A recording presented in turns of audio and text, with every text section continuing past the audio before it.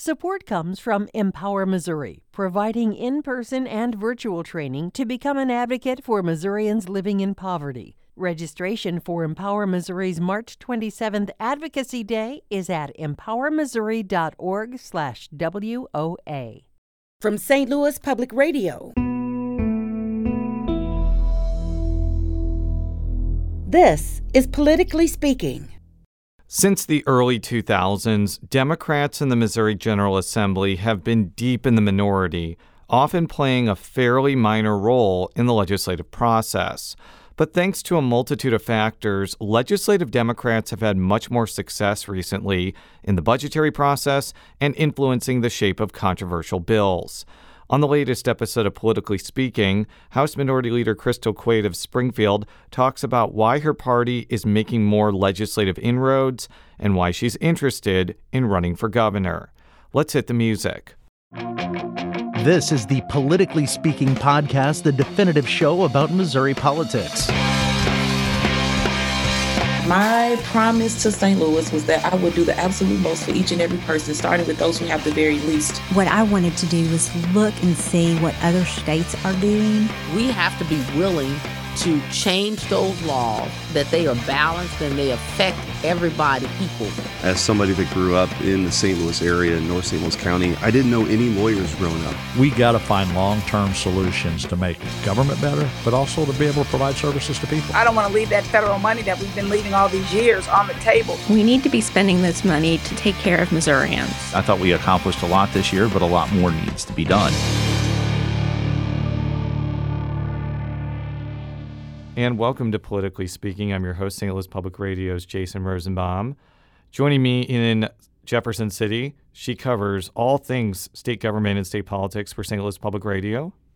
Sarah Kellogg. And joining us in St. Louis, not via Zoom, not via hologram, not in Jefferson City, she is the minority leader for the Missouri House of Representatives. Hi, Quade. Welcome back to the show. Great to have you in St. Louis as well. Thank you so much. It's a beautiful studio, so excited to be in it. Our studio is the Taj Mahal of Missouri NPR stations. That's what some people say, and by some people, I mean me. So we're going to be looking a little bit forward. We just went through a very odd legislative session. What do you think was the biggest wins for Democrats over the last 5 months or so? You know, Democrats were able to get a lot of money in the budget and a lot of priority put on issues and things that we had been wanting to get funded for a very long time. But I would say overarchingly, the biggest win for us was, again, the infighting within the Republican supermajority that allowed Democrats to get really strategic in stopping some really bad things from happening, and then also being able to work bipartisanly on things like postpartum care and other issues that Democrats have been working on for a long time. And we're definitely going to be talking about that more in depth as the show goes on. What do you think was the biggest loss for Democrats? Absolutely. The anti-trans healthcare access bills that moved, those were not only extremely damaging for government overreach within citizens' healthcare, but obviously a very emotional topic for a lot of folks that we care about. You know, last year, the legislature was tied up with the congressional maps, the redistricting maps, and it took until the second to last day to pass it. It really caused a lot of friction. This year, no map, still a lot of friction, and not a lot of priorities done for Republicans. Why do you think that is? You know, it's been interesting. I've had 7 sessions now, and each year we always say, this is the weirdest year yet. And then yet again, here we are in another really strange legislative session. And, you know, the infighting within the parties last year, obviously, as you mentioned, with the maps, but also folks running against each other for primaries. We're seeing a lot of that due to term limits, causing a lot of problems. It was surprising for me, honestly, that this session, when it wasn't an election year, that was still very evident in the fights that were happening, especially within the Senate. So it's surprising that they weren't able to accomplish as many priorities as they said they would. But I think that's a good testament to show that supermajorities don't work. And, you know, I've seen some tweets, one from Secretary of State Jay Ashcroft saying, you know, in a Republican supermajority, as you mentioned, you know, Democrats were celebrating this year.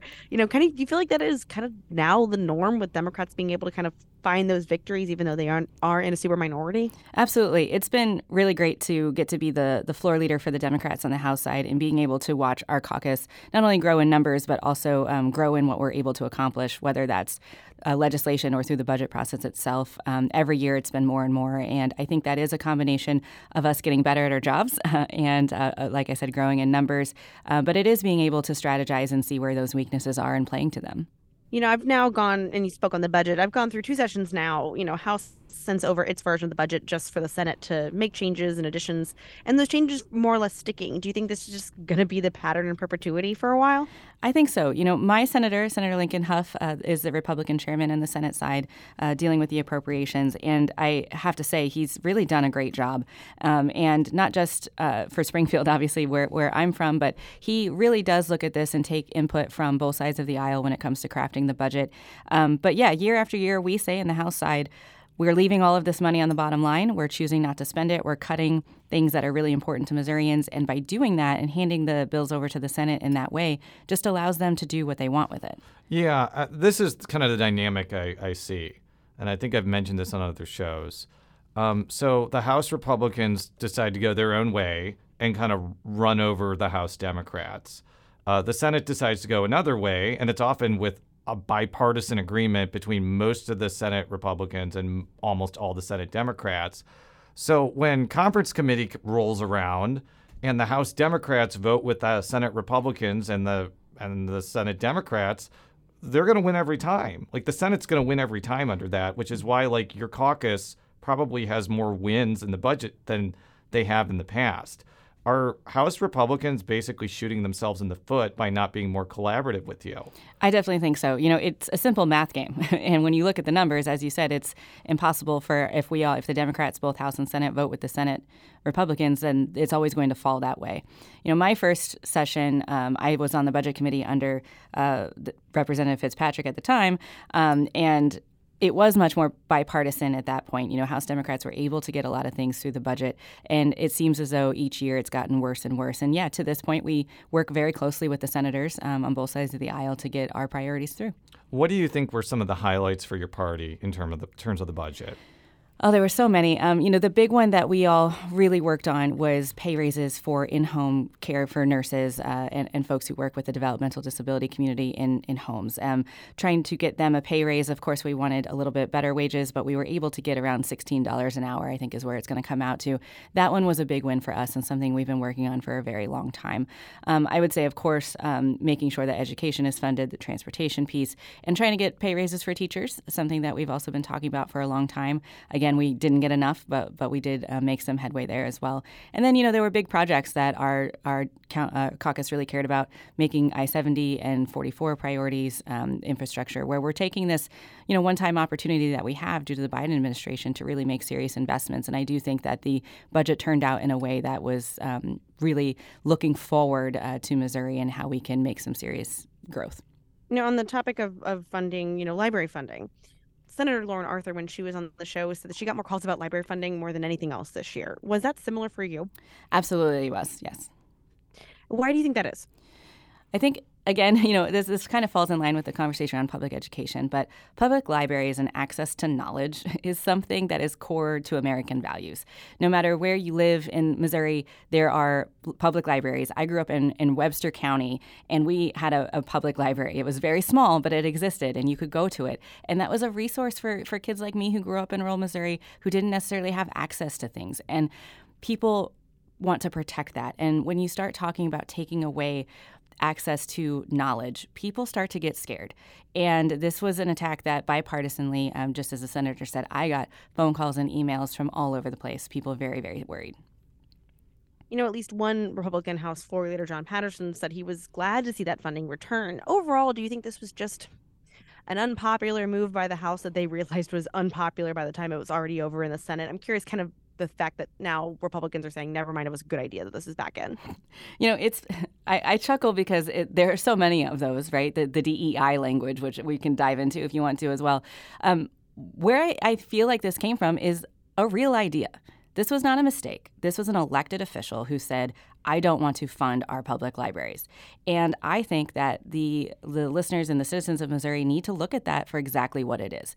Yes, we were able to get the funding back in, but this Republican supermajority is extreme. And they're going to be filing pieces of legislation to take funding away, to take rights away from things that we care about. And they're not being secretive about it. They tried, and they would have been successful if not for the Senate.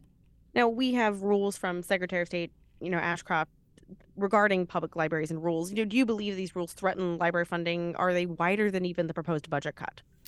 I think so. And that's another one when we talk about people contacting us, even more so than the defunding, was when those regulation suggestions came out. I have never received more phone calls about anything. And that was not only from librarians, but also just folks very confused and nervous about what was happening. I do think that this falls into the continued attack on public resources, and I think that folks are concerned. I think we should be concerned about what that means for the future of the budget of the libraries and the priority of it. And I don't think that we're talking about a huge amount of money here. This was like $4.5 million.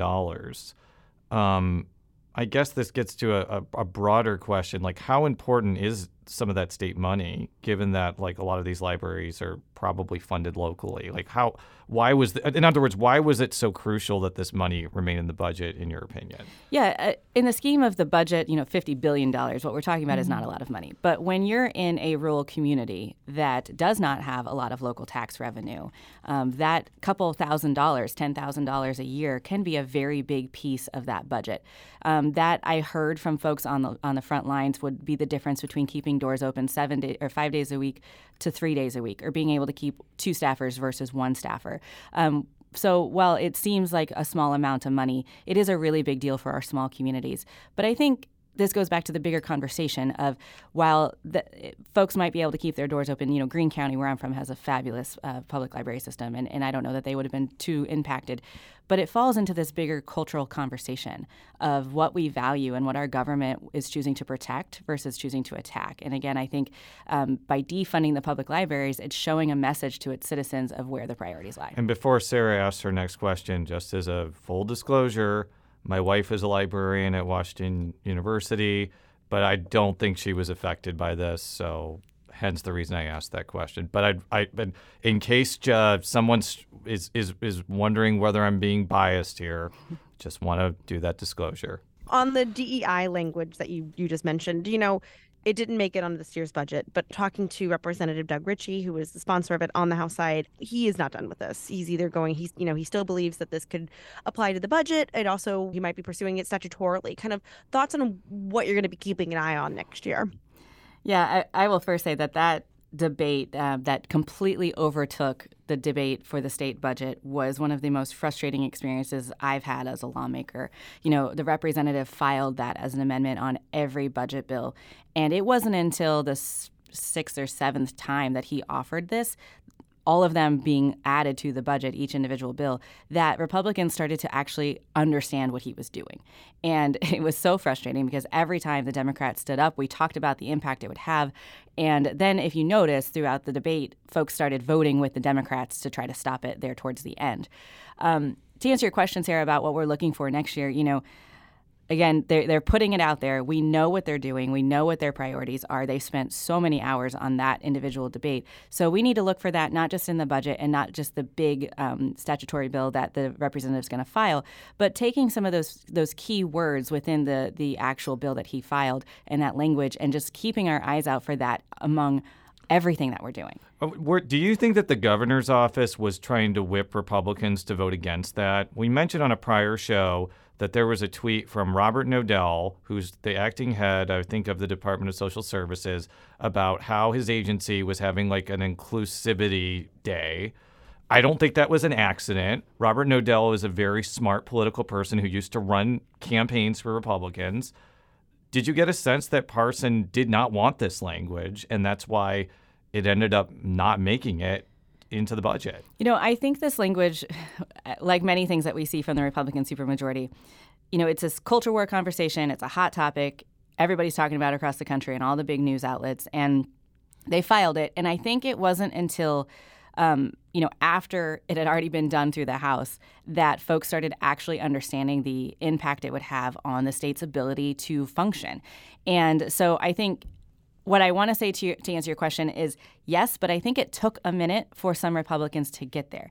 I think, and I don't want to speak on behalf of the governor or his staff, but I think out the gate, just like the Republicans in the House, it sounded like a good idea. Sure, we hate this. It's a big woke thing that they're doing now. And then when they started to actually understand the impact it would have, then yes, we were seeing leaders from the administration like Robert Nodell saying things like our entire agency would collapse if this was to pass. You mentioned care provider rates is kind of one of the bigger wins. This was reduced actually quite a lot compared to what the Senate version was. And Senate Appropriations Chair Lincoln Huff said this was something he hoped to continue in future budgets, to continue those raises for those care providers. The fact that they didn't go with the higher amount initially, should we be expecting maybe smaller budgets in the near future as kind of, the ARPA money is getting allocated? I'm curious kind of what you think these budgets are going to look like in the next couple of years. I think absolutely yes. We're looking at a lot of one-time money from the federal government through the ARPA dollars that is allowing Missouri to do a lot of the things that we're doing. But when it comes to these pay raises, I'm grateful that the senator is saying that. He's said the same to me. This is a continuous thing that we need to be addressing. And this conversation has been one folks in the developmental disability community and the employees who support the support staff there have been asking for these raises since I've been in Jefferson City. And so I am grateful to know that we're going to continue through this process. But I do, yes, the reality is that we'll have less money to work with as the federal government spending is done. We'll be right back after this quick break with House Minority Leader Crystal Quade. St. Louis Public Radio's The Gateway gives you the day's news first thing every weekday morning. From the ever-evolving relationship between St. Louis City and County to developments in the Missouri and Illinois state capitals and reports from our correspondents in Rolla and the Metro East. We put it all in a roughly 10-minute package with clarity and context. Download The Gateway wherever you get podcasts. And we're back on Politically Speaking with House Minority Leader Crystal Quade. She is a Democrat from the beautiful city of Springfield, which has a large population of very hip young people from what I saw when I was at Lincoln Days. Sarah, I think you have some questions about childcare that I want to throw to you. Sounds good. So within the budget was money for expanded pre-K, but there weren't really childcare tax credits or kind of policy around childcare. This was something that was in Parsons' platform. Why do you feel other Republicans didn't go along with it? It's a good question. And I will say, folks may recall when the governor put out his priorities at the State of the State, I was very complimentary on a lot of the things that he had put as priorities. Childcare access is something that I've been talking about since my very first race. It was the very first bill I filed to deal with childcare subsidy access. And so it's something that's deeply important to my district, and I know folks across the entire state. To answer your question, it's been interesting in my time as a social worker in the legislature talking about childcare and access and who has jumped on board with the conversation of it being an issue. Now, definitely COVID has made it become something that is no longer a Democratic talking point or a thing that we're talking about for working families. But now you're seeing small businesses, the Chamber of Commerce, folks all across the board understanding that the childcare situation that we have in our state is truly a crisis. And so I think that it didn't cross the finish line, in all honesty, because this is a relatively new thing for the Republicans to care about, quite frankly.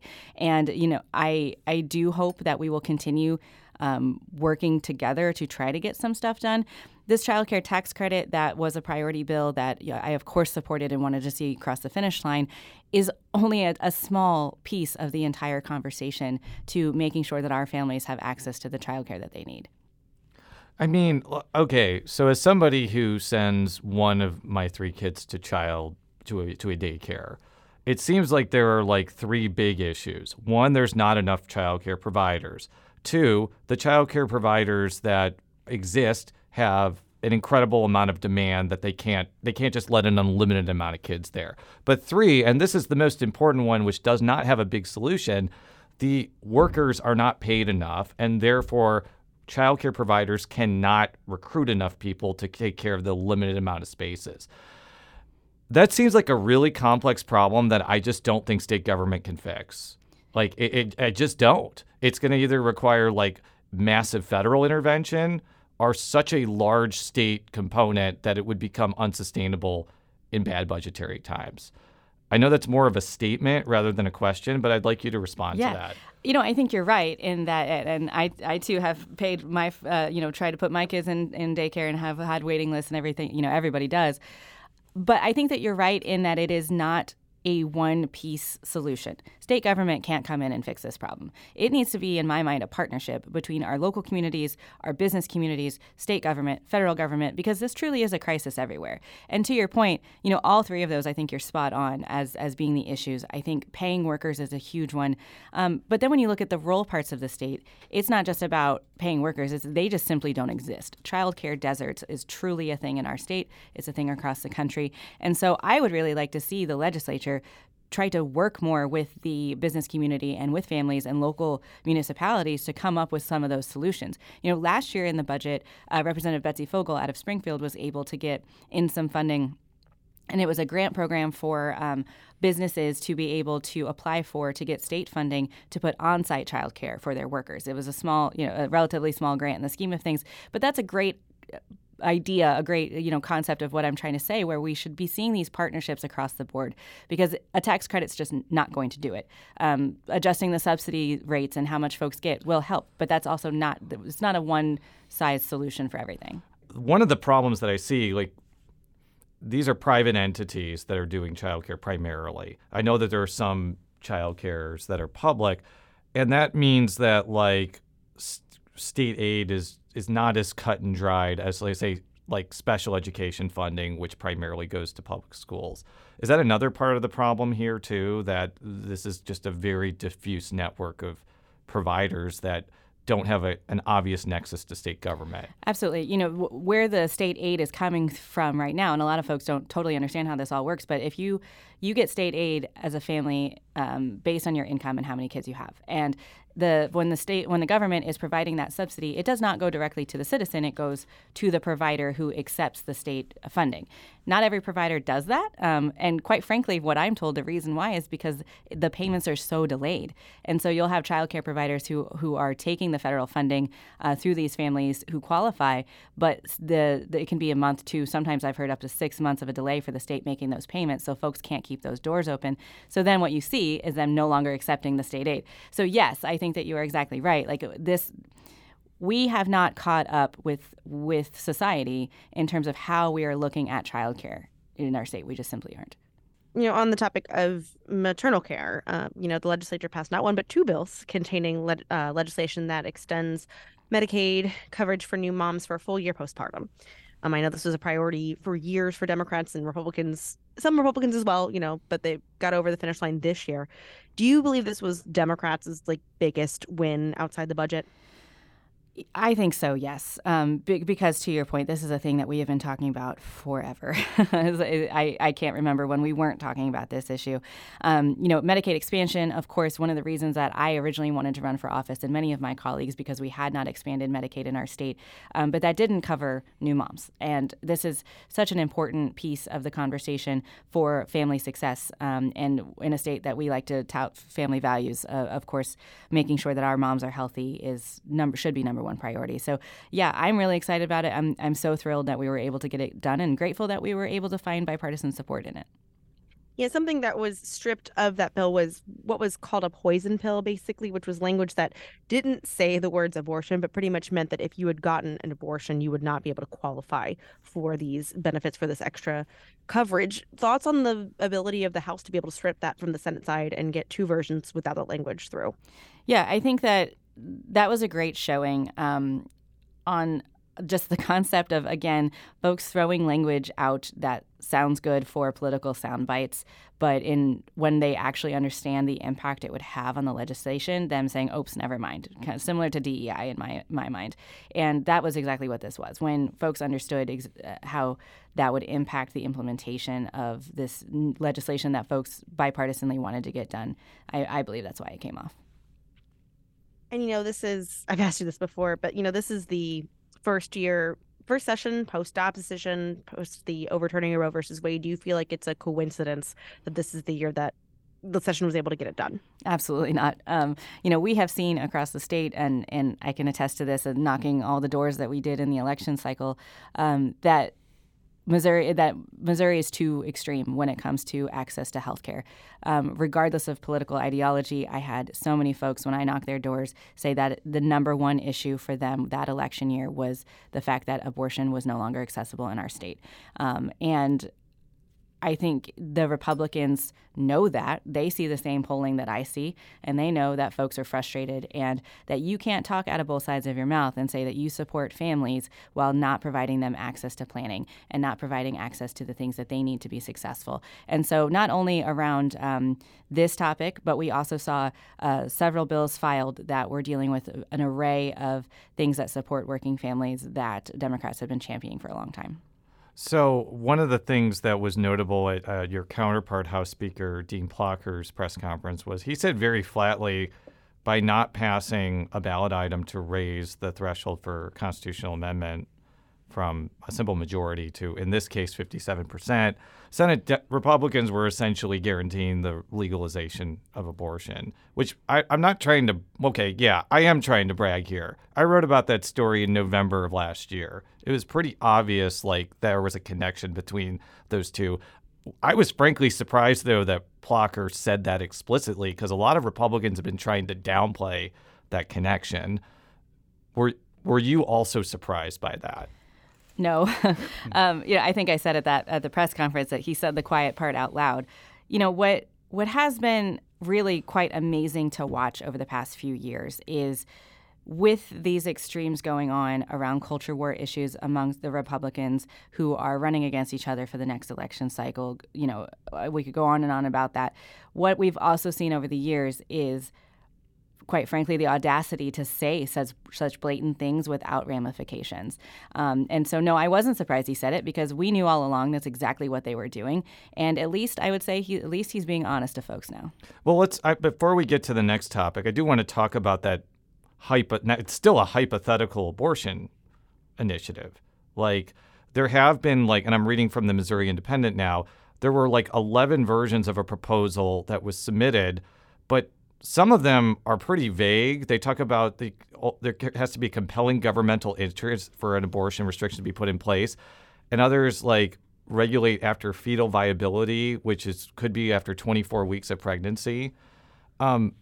Do you think that those types of things would actually pass in Missouri? I understand that there's a lot of fervency among Democrats to bring legal abortion back, but I could see if you don't put any restrictions on it, there are going to be some voters who are going to be absolutely not. We want some restrictions around this. What's your thought about that? Yeah, I don't disagree with your take on that. Missouri tends to be a middle-of-the-road common ground state, and we've got folks both left and right of every issue that exists. And but we know that folks are looking for something that is supportive of their access. And as I mentioned, I knocked a lot of doors of Republicans down in Springfield. That's how I have to win my elections. And folks would say to me all the time that this is just government gone too far. So what the language looks like, there are court cases happening right now that we may end up seeing the courts actually writing what the language is, depending on how this all plays out. So it'll be interesting to see which ballot language actually makes it, if they gather the signatures, and if it's on the ballot at all. Or if another group puts forth another proposal, which honestly I've heard is coming, and it may be significantly more modest than that, which will cause another layer to that. But let's move on to transgender health care. Andrew Bailey has rescinded his rule that put barriers on accessing gender-affirming care for both trans kids and adults.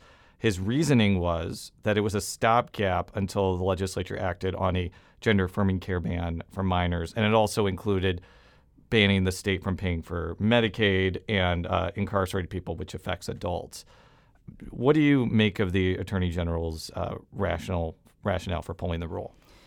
The whole thing around Attorney General Bailey's actions around this issue has just been wild to watch, to be honest with you. He when he initially said he was going to do this, it then was several weeks before we actually saw the rule change submitted. And it was very obvious from the get-go that this was a political move for him to try to win the primary that is in front of him. He totally overstepped his authority by trying to legislate through this rule. And I believe that he rescinded it because he knew he was going to lose. This obviously wasn't about the legislative passage of the bill, because the legislative bill that passed was only to minors. It was restrictive. It had a grandfather clause, a sunset clause, et cetera. And what the Attorney General was trying to do was far beyond the scope of what the legislation that actually passed does. And so I don't believe that it was about what they passed. I think it was that he knew he was going to lose in court. Now, I've asked a bunch of Republicans and Democrats, do you think that legislators will try to push bills that are similar to what the Attorney General tried to do? And some of the Republicans I've talked to, including high-level leaders like Caleb Brown, say no, they're not interested in doing that. Some say maybe, like Senator Bill Eigel told me. And a lot of Democrats just flatly expect adults to be next. And I guess the reason why, and also trans Missourians I've talked to believe the reason why this is an inevitability is the reason why this particular issue about transgender minors came to the forefront is you had a lot of conservative media outlets and social media influencers amplifying a lot of negative coverage about gender-affirming care for minors. That then was ingested by a lot of Republican voters, and those Republican voters demanded action from the Republican legislators. So how hard is it to believe that that same thing won't happen with transgender adults? And if that does happen, what do Democrats do to counteract that? Because, yeah, you mentioned that there were some exceptions in the gender-affirming care ban for minors, but it's still passed. And it's still going to affect people in what they feel is a negative way. Mm-hmm. Yeah, absolutely. You know, this is yet another culture war conversation that we know is going to be around until the next population or thing that they target. Last year it was CRT. You know, we could go on and on about the different national culture wars, as you said, based on these news outlets and social media influencers, of what that cookie cutter legislation is that is going to be brought forward by Republican supermajorities across the country. This year, it was attacking a very, very small group of very vulnerable people in our state. I do expect more to be filed. Will they be priorities of the Republican supermajority? I can't say. You know, I know that there were a lot of conversations that were had this year about not coming back to it next year. For Democrats, you know, the end legislation and the impact it has on families is truly devastating. But also a piece of that conversation for us was the devastation and trauma that these families were having to go through day after day after day, sometimes coming up and testifying multiple days a week. Only to be shut out from meetings with the Speaker of the House and to be told that their voices didn't matter. And it was a really trying experience that I can't even verbalize how detrimental. And, you know, when studies show that when governments are having these discussions, the increase of suicidal ideation increases exponentially, especially among kids. And so to answer your question about like what Democrats are looking at towards next year, I definitely expect this to come back. I do. My biggest priority is going to be trying to stop the legislation and trying to protect the families in the process. Now we're going to do just kind of a general politics at the end of it. You know, at the end of session, you said all of these bills from Republicans showed an agenda that didn't reflect the governor's priorities, and this wasn't during an election year. What should we expect from an election year next session? You know, it's a great question, and one that we are asking the very same. I expect it to get more partisan. I expect there to be just as much, if not more, dysfunction next session. You know, there were only 41, I believe, policy bills passed this year, not counting the appropriations, which outside of COVID is one of the lowest in recent history. I think COVID was around 30 or 31 bills. And so I can't even imagine how dysfunctional it's going to be next year when we have all of these folks running against each other for the next office. What do you think the prospects for you will be termed out, and we will ask about your next step in the last couple of questions. What do you think the prospects are for House and Senate Democrats to gain ground in the legislature next year? You always say, like, oh, we're going to do great, and then, you know, your caucus did great in 2022, but other years you haven't done that well. What's kind of your thought at this early juncture? Yeah, I am actually very excited about the 2024 election season and our possibility of gaining seats. You know, we've when last year, to your point, we have picked up seats. So Springfield now has 3 elected Democrats when it was just me down there. Boone County now has 4. We've got Clay Platt is doing great. And so we've been able to move the margins. But even in the seats that we didn't win last election cycle, we had several that were lost by just a couple hundred votes. And so just simply going into looking at the math of where these districts are, we have a good 10 to 15 House seats right now that are potential targets where we think that we have a really good chance of winning. You add that to the conversation of a presidential year and maybe having abortion on the ballot. We'll have the minimum wage increase on the ballot. There's going to be a lot of issues that bring folks out to the polls. And I really do think that we have a big opportunity. Minimum wage increase. Did you just let out some news there? Folks are collecting signatures right now. So that is, folks are out and about. Well, that is common when there is a major election. Okay, so I mentioned your future plans. You said at a press conference a number of weeks ago that you were absolutely considering running for governor. Your party has literally nobody, whereas the Republicans have 3 people. What is going to, first of all, why are you interested in running for governor, and what is kind of your timeline to make a formal decision on that? Well, the first thing I'll say is, while nobody's announced yet, the Democrats have a whole lot of people who are a part of our bench who would be amazing elected leaders across the state. But the reality is that Missouri is, we haven't done amazingly in statewide elections, and folks know that. And so it is important when we're looking at folks' future that the timing is right and all of those things. But I definitely, I don't like that notion that there is no bench here, because we have great folks who would be capable. But to answer your question, it is of interest to me for a lot of reasons. One, when I first became elected, I never wanted to be floor leader. I just wanted to be a state rep. And then my colleagues asked me to take on that role, and I have really enjoyed my time doing it. And there's been a lot of benefit to me and the party and the work that we've done. But when I look at other offices, the governor's office really is a place where we can make tremendous difference to help the people of Missouri.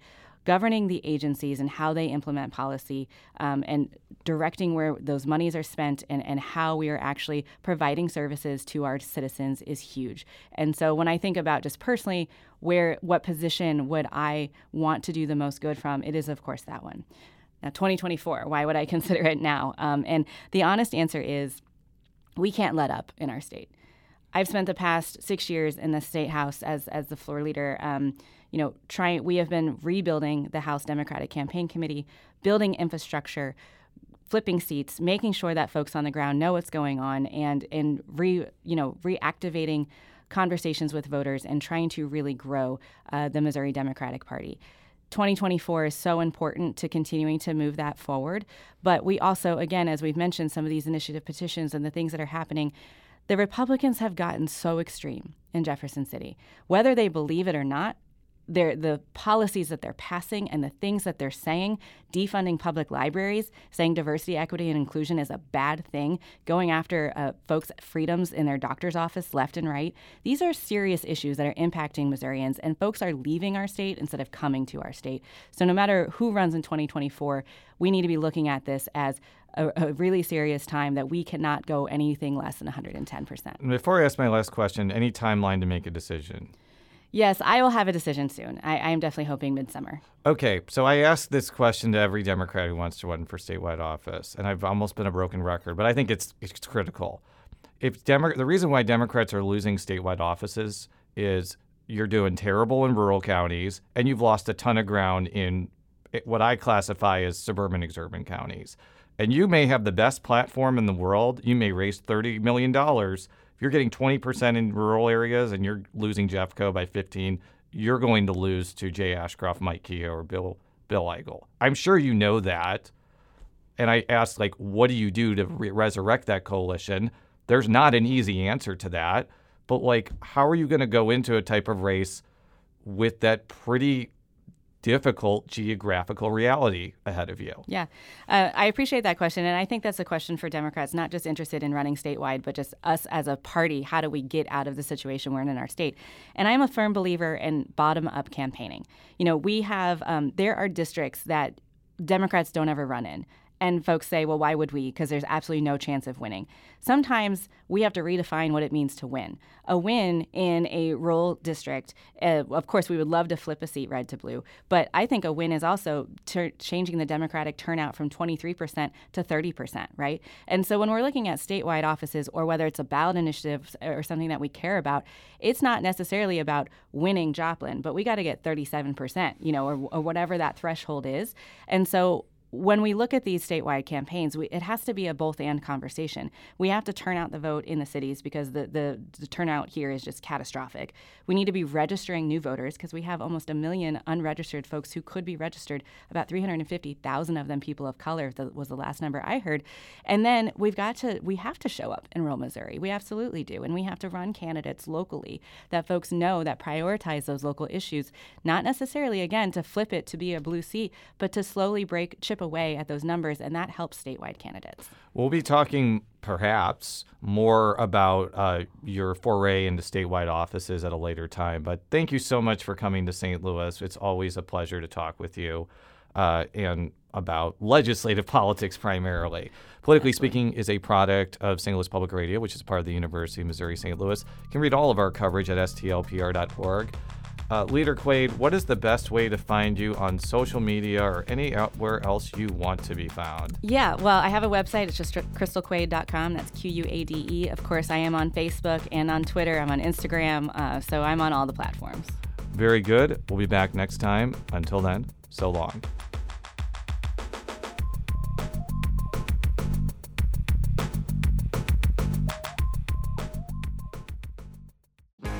If you have a smart speaker, you have access to the entire world of NPR and St. Louis Public Radio. All the latest news and all the captivating stories. Activate our voices with yours by telling your smart speaker to play St. Louis Public Radio.